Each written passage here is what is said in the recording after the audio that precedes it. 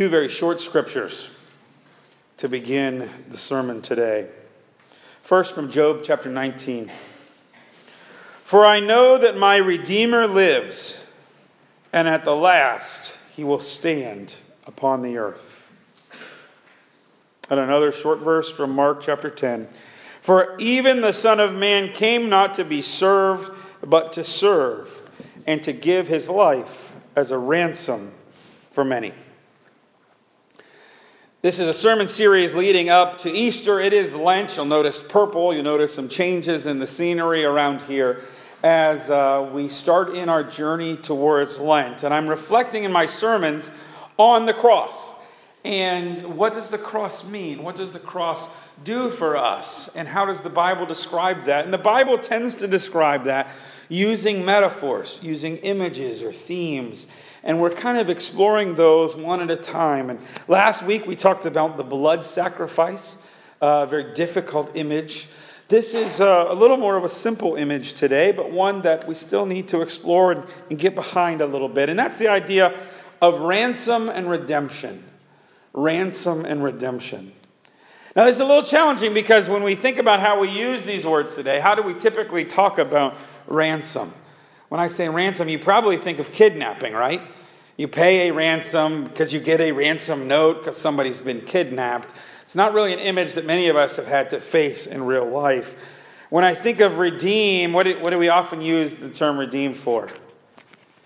Coupons, right? I mean, that's the use of redeem that we pretty much have today. We don't use that term very much for much of anything other than we redeem coupons. Well, when the Bible talks about ransom, I'm not sure that kidnapping and ransom note is quite what it has in mind, although a little bit, and it certainly isn't talking about coupons. So we've got to get a little bit past those terms and think about ransom and redemption. To redeem is to pay for the release or freedom of something. Okay? To redeem is to pay for the release or freedom of something. When you redeem a coupon, and this gets even more complicated because now you can scan coupons. You don't even have to redeem them, right? But you give a coupon so that can release the discount. That's really what it means to redeem a coupon. I get a coupon, 20% off. I give it to them. Once they have it, then they can release the 20% discount into the system for me. Redeem. Ransom is the payment. In this case, the ransom is a coupon. Technically, I'm ransoming the coupon. I'm paying the coupon so that it can free the discount. See, this is definitely not what the Bible is talking about with the cross. We've got to get behind this a little bit. Ransom is the payment. It's the money.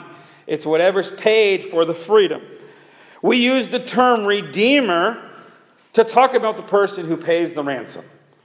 Okay? They're the one that does the redeeming. And we talk about redemption as the noun sort of for the whole process. The whole process of somebody being captured and then the payment for the release. Everybody got the words so far? Okay, in the Bible, there are lots of examples of redemption. There's a really interesting one in Exodus chapter 21. There's a big, long discussion about oxen. And what happens if you have an ox that happens to kill another person? Apparently this happened enough, they needed some rules over it. They needed some guidelines. But here are the guidelines. When a person owns an ox and it kills somebody else, then the ox has to be put to death. Okay? That's it. Animal kills somebody, it's done. But if it's a one-time thing, like this ox has never been a problem before, the person who owns the ox isn't responsible. But if they've been warned, if this ox has had some kind of problems in the past related to hurting someone, or it's been called a danger by the community, and then it kills somebody, then technically the owner of the ox is responsible for the action of that ox also, right? We have these same kind of rules for what you do in your car. If you hit somebody with your car, is it an accident or did you do something to make you responsible for this? Okay, technically, if you are responsible for killing someone with an ox, you had to be stoned. You were responsible for a death and you had to be killed also. But you are not necessarily forced to do that if the community set for you a ransom. Okay, the community, whoever the body that would decide that, or a judge in the community would decide, okay, if you pay this ransom, you pay this amount, then you don't have to be stoned, and you will have taken care of this family that you were responsible for a death. Okay, so everybody see, this is a real issue. They don't just redeem coupons. Okay, there's ransoming of people involved in olden times. Old Testament sets the ransom for slaves. Okay, sometimes if you were in very serious debt, you couldn't get out of that debt. You owed somebody, just like you would if you were the person who owned this ox. Right? You might have to sell yourself. You might have to put yourself in as an indentured servant to somebody else. You'd have to work for them till you paid off the debt.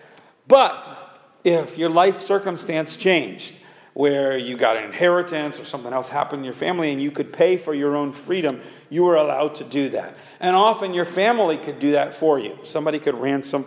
In fact, if you went to jail, it was likely you had some kind of ransom put on you. Okay, if you owed somebody, they could put you in jail till your family paid the ransom to get you out. Then you would be redeemed. The same is true of land. Land belonged to your family in Israel. They had a very strong sense of, this is my family's land. It's been my family's land for years. And if circumstances happened that you couldn't pay all your debt, you had to pay off your land, then the land went to somebody else. But you were always allowed to ransom, to redeem your family's property. If in the next generation they had the money and they could buy the family back the property, you were allowed to do so. The Exodus set that up. Or the book of Exodus sets all that up. Now, there's another Old Testament image of a redeemer, and this one gets more fascinating.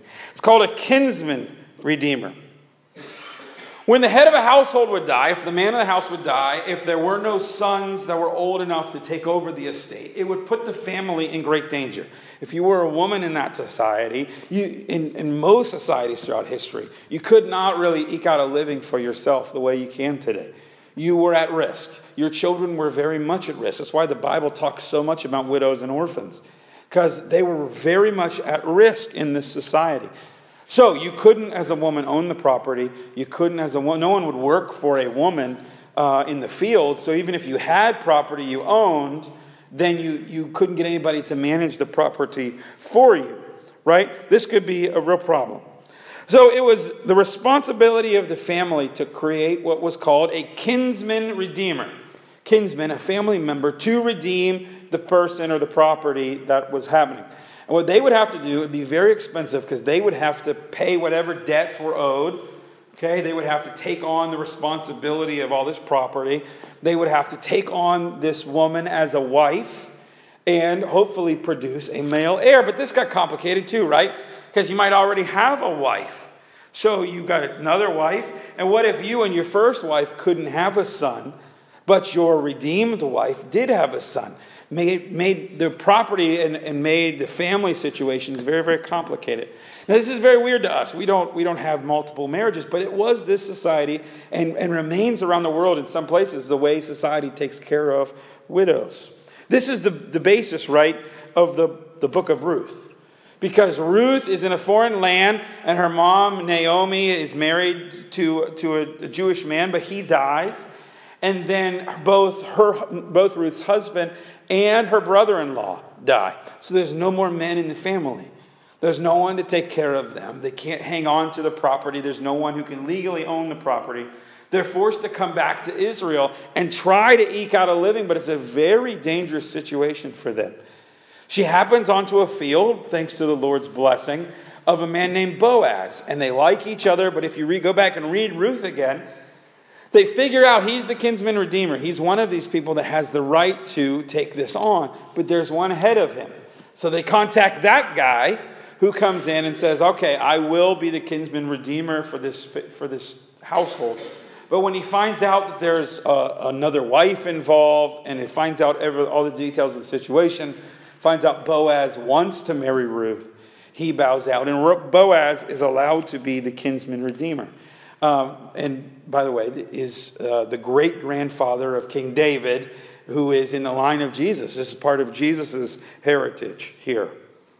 So we see this image of the kinsman redeemer. We also see this image of paying for a slave or paying for a debt using this idea of redemption. But it's an even bigger image than that in the Old Testament, because both those images of redeemer are used about God. God is a redeemer. Job believes this. Even despite all the things that have happened to him, we read the text from Job chapter 19. Really, it's pretty late in Job's story. He's been really beaten up by life. And everybody's telling him to curse God. God's out to get you. And he says, no. My Redeemer, the one who's going to pay the price and save me, he lives. I believe he's still coming. It's this amazing testimony. Israel is seen as being redeemed by God. God tells Moses in Exodus chapter 6, "Say therefore to the people of Israel, I am the Lord your God. I will bring you out from under the burdens of Egypt, the Egyptians, and I will deliver you from slavery to them.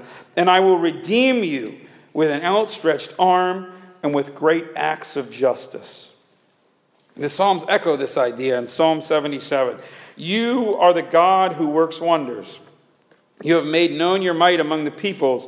You, with your arm, redeemed your people, the children of Jacob and Joseph." Okay? This sense of the arm, this metaphor of the arm means God physically did it. God comes and he physically gets people out of Israel. How does he do it in Exodus? Well, with 10 plagues and with parting the sea, and he does these mighty acts, and he gets those people out of slavery. He pays the price with his own arm to ransom them out of slavery. This is why Israel has so many rules about ransom and redemption. It's why they're supposed to take care of people. It's why they're supposed to allow land to go back to families. Because they're supposed to remember, it's part of their identity, that you were ransomed. You were redeemed. And that you are my people. See, God is at the same time saying, I'm not only your Redeemer who pays the price for you to get you out of Egypt. I call you my people. I'm your kinsman Redeemer. I take you on into my family. See, these are loaded images, and when the New Testament picks these up, they have all of these in mind. We read from Mark that Jesus came to give himself as what? A ransom for many. Or remember this phrase, remember John 3:16, which doesn't use the term ransom, but certainly has this kind of idea in mind. "For God so loved the world that he gave his only begotten Son, that whosoever believes in him will not perish but have everlasting life." There's this sense that Jesus is given for us. The Gospels are more interested in the story of this, but Paul is really interested in trying to understand why and what happens. He says in Romans 3, "For there is no distinction, for all have sinned and fallen short of the glory of God, and are justified by his grace as a gift, through the redemption that is in Christ Jesus, whom God put forward as a propitiation by his blood, to receive by faith." Propitiation, some versions will say payment there. Paul is saying God gave Jesus as the payment, the redemption. We've all sinned. We've all fallen short of God's glory. That's what sin really is. Sin is really, I explained this last week, but it's an archery term. Okay? If you look at archery or you look at target practice and you're aiming for the bullseye, the further away you get from the bullseye, that's how much you sin. And in the Bible, the bullseye, what we're aiming for is God's holiness and God's expectations for our lives. We've all missed that mark. We might look at our lives and say, I'm not that bad. Or we might look at our lives and say, man, I've done some really terrible stuff. But compared to Jesus and compared to God's holiness, we all stand accused and condemned. But Paul says in Romans 6, "But thanks be to God, for you were once slaves to sin, have become obedient to the heart of..." Let me start over. "But thanks be to God that you who were once slaves to sin have become obedient from the heart to the standard of teaching which you were committed. And having been set free from sin, you have become slaves to righteousness." We were slaves to sin. Slaves to sin. We owe sin, right? Romans 6, the wages of sin is what? Death. We owe sin a cost. Notice in the Bible we never owe Satan anything. Satan's a pretty minor player in the Bible. But we owe sin something because sin has this hold on us. And ultimately we owe God. Ultimately we don't just owe sin, we owe God. Because God is so holy, he's the one we transgressed against. But isn't it amazing that God pays the price? He pays the price. The price we ultimately owe to him, he pays. Imagine the bank coming to you and say, you owe this much on your mortgage. But guess what? We paid it. We paid your mortgage to us out of our own money. See, then the bank's getting hit twice, right? They're not getting the money from you, and they're taking their money to fill the money you were supposed to give to them. Except Christ does it on a huge scale. He pays the debt you could never pay, and he pays it with his own life. And he doesn't just pay it for you, he pays it for the world. This is a bigger story than just your life, but it's a pretty amazing story about your life. God is redeeming the world. You may not look at yourself and say, there's not that much wrong with me, right? But nobody looks at the world and says, man, the world's fine. The world's got it together. Everything's going okay. No, we look at our world and it seems more messed up than it did last year. Okay? The world keeps looking worse and worse. But Christ is coming to fix all of that. He's coming to fix you. He's coming to fix me. He's coming to fix this world. Our view of redemption is just simply too small. God doesn't just save our souls. He does doing more than that. Paul says in Romans 8, and not only the creation, but we ourselves, who are the first fruits of the Spirit, groan inwardly. You ever groaned for something? Groan inwardly. We look at this world and we look at our lives and saying, this is not right. This is not how it's supposed to be. As we wait eagerly for adoptions as sons, the redemption of our bodies. See, Paul ties redemption here to two very interesting things. First of all, to adoption. Paul loves to mix metaphors, and he does here. You're redeemed to be adopted. You just became a son and daughter of the King. Okay? And we look forward to the day where we don't feel so distant from God, but we treat God like Father. Clearly, kinsman redeemer, right? I mean, clearly, you're adopted. You're part of the family. You're taking in. You're now kin. But Paul also ties this word redemption to our bodies. This is a pretty interesting move by God. See, we tend to think, we have this really false belief that who we really are is just our spirits. And see, this body is just kind of, I've heard Christians say this, it's just my shell, and when I die, I leave this shell when I go. But not for Paul. Not for the Bible. In the Bible, you're a body and a spirit, and you're put together. We call that a soul. You're both. And you know how your body hurts, right? You know how you get up in the morning, you're like, ugh. You know how it breaks and folds, and I get this weird nerve thing going on in my neck right now about every couple hours, right? Yeah, we feel all this stuff. That's sin. That's a problem with sin. And Christ's redemption is so powerful that it's even going to fix our bodies. That's important for Paul. If we don't get our bodies back and fixed and made new, then for Paul this doesn't make any sense, because if our bodies are broken because of sin, then Christ's redemption fixes even our bodies. This is the basis for Paul's ethics. Okay? What you do with your body, and where you put your body, and how you see your body, and who you show your body, all are important to God, because you are your body. You're not separate from your body. Body's not something you have on. It's who you are, and Christ fixes it too. So let's recap this beautiful story of redemption. Jesus is, are you catching this? He's both the ransom and the redeemer.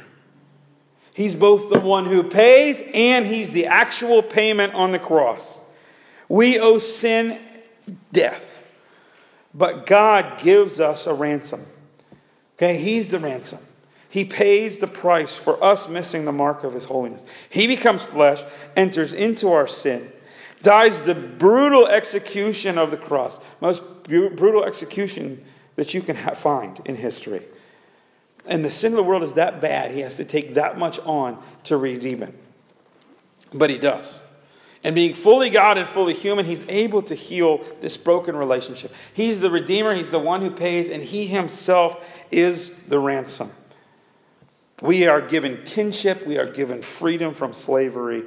He shares his sonship with us so that we can be sons and daughters, fully accepted, owing nothing else in debt.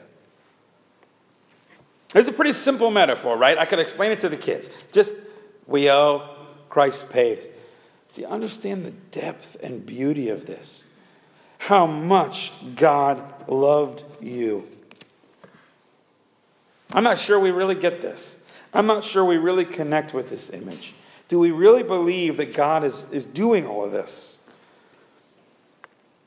See, when you don't appreciate what it costs to get something, then it doesn't hold a lot of value to you. If you pay the price for something, you know how much you paid for it, it's a big deal. You don't want. But you ever notice that when people borrow your stuff, they don't care about it as much as their own stuff? Right? Because they didn't pay for it. We lose sight of how costly something is when we don't pay the price. Or when we think that we earn something, we can't help but relate to it in a weird way, like it's ours, like we can control it. I wonder if we're like this with God.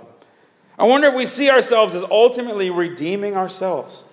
I wonder if we like to have God help us in our redeeming, help us make something of our life, help us to give value and purpose to our lives. But if ultimately we kind of want to do it ourselves. Do we even really connect with Paul's image of being a slave to sin? Do you feel like you're that bad? Most of us don't feel that bad. Are we saving ourselves? Are we trying to save our world? Or are we ignoring our world like our world doesn't really matter?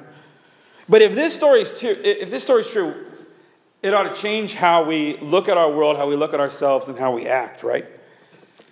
If God bought you with the price of his own life, then you have no right to live your life in guilt or shame or trying to prove yourself or caring what everybody else thinks of you. You don't have any right to that.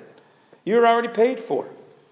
And you're pushing the payment of Christ away if you live with those things as too exciting, as too important to you. There's no room for finding your identity in your work or your sexuality or the color of your skin or who you know or who knows you. Your identity is now in Christ, who bought and paid for you. You're his. All those other things are secondary and need to be ordered around Christ, which should be the primary identity of your life. You think this world is not important? Christ died for this world. You can't just ignore the things that are wrong in this world. Christ died enough, or cared enough to die to fix those problems. If he cares that much about the world around him, maybe we ought to care that much about the world around us too. Do you have any idea how much God loves you? The price he paid for you. Have you really taken time to think about that? How precious you are to him. How precious the world is to him. Be careful how you view yourself and how you view the world around you. And give some consideration, I would encourage you as we approach Easter, to that price that Christ paid for you. That ransom, that redemption that is yours. Let's pray. Father God, speak and move in us this Lent, that we would appreciate the great price that you paid on our behalf. Pray this in Jesus' name. Amen.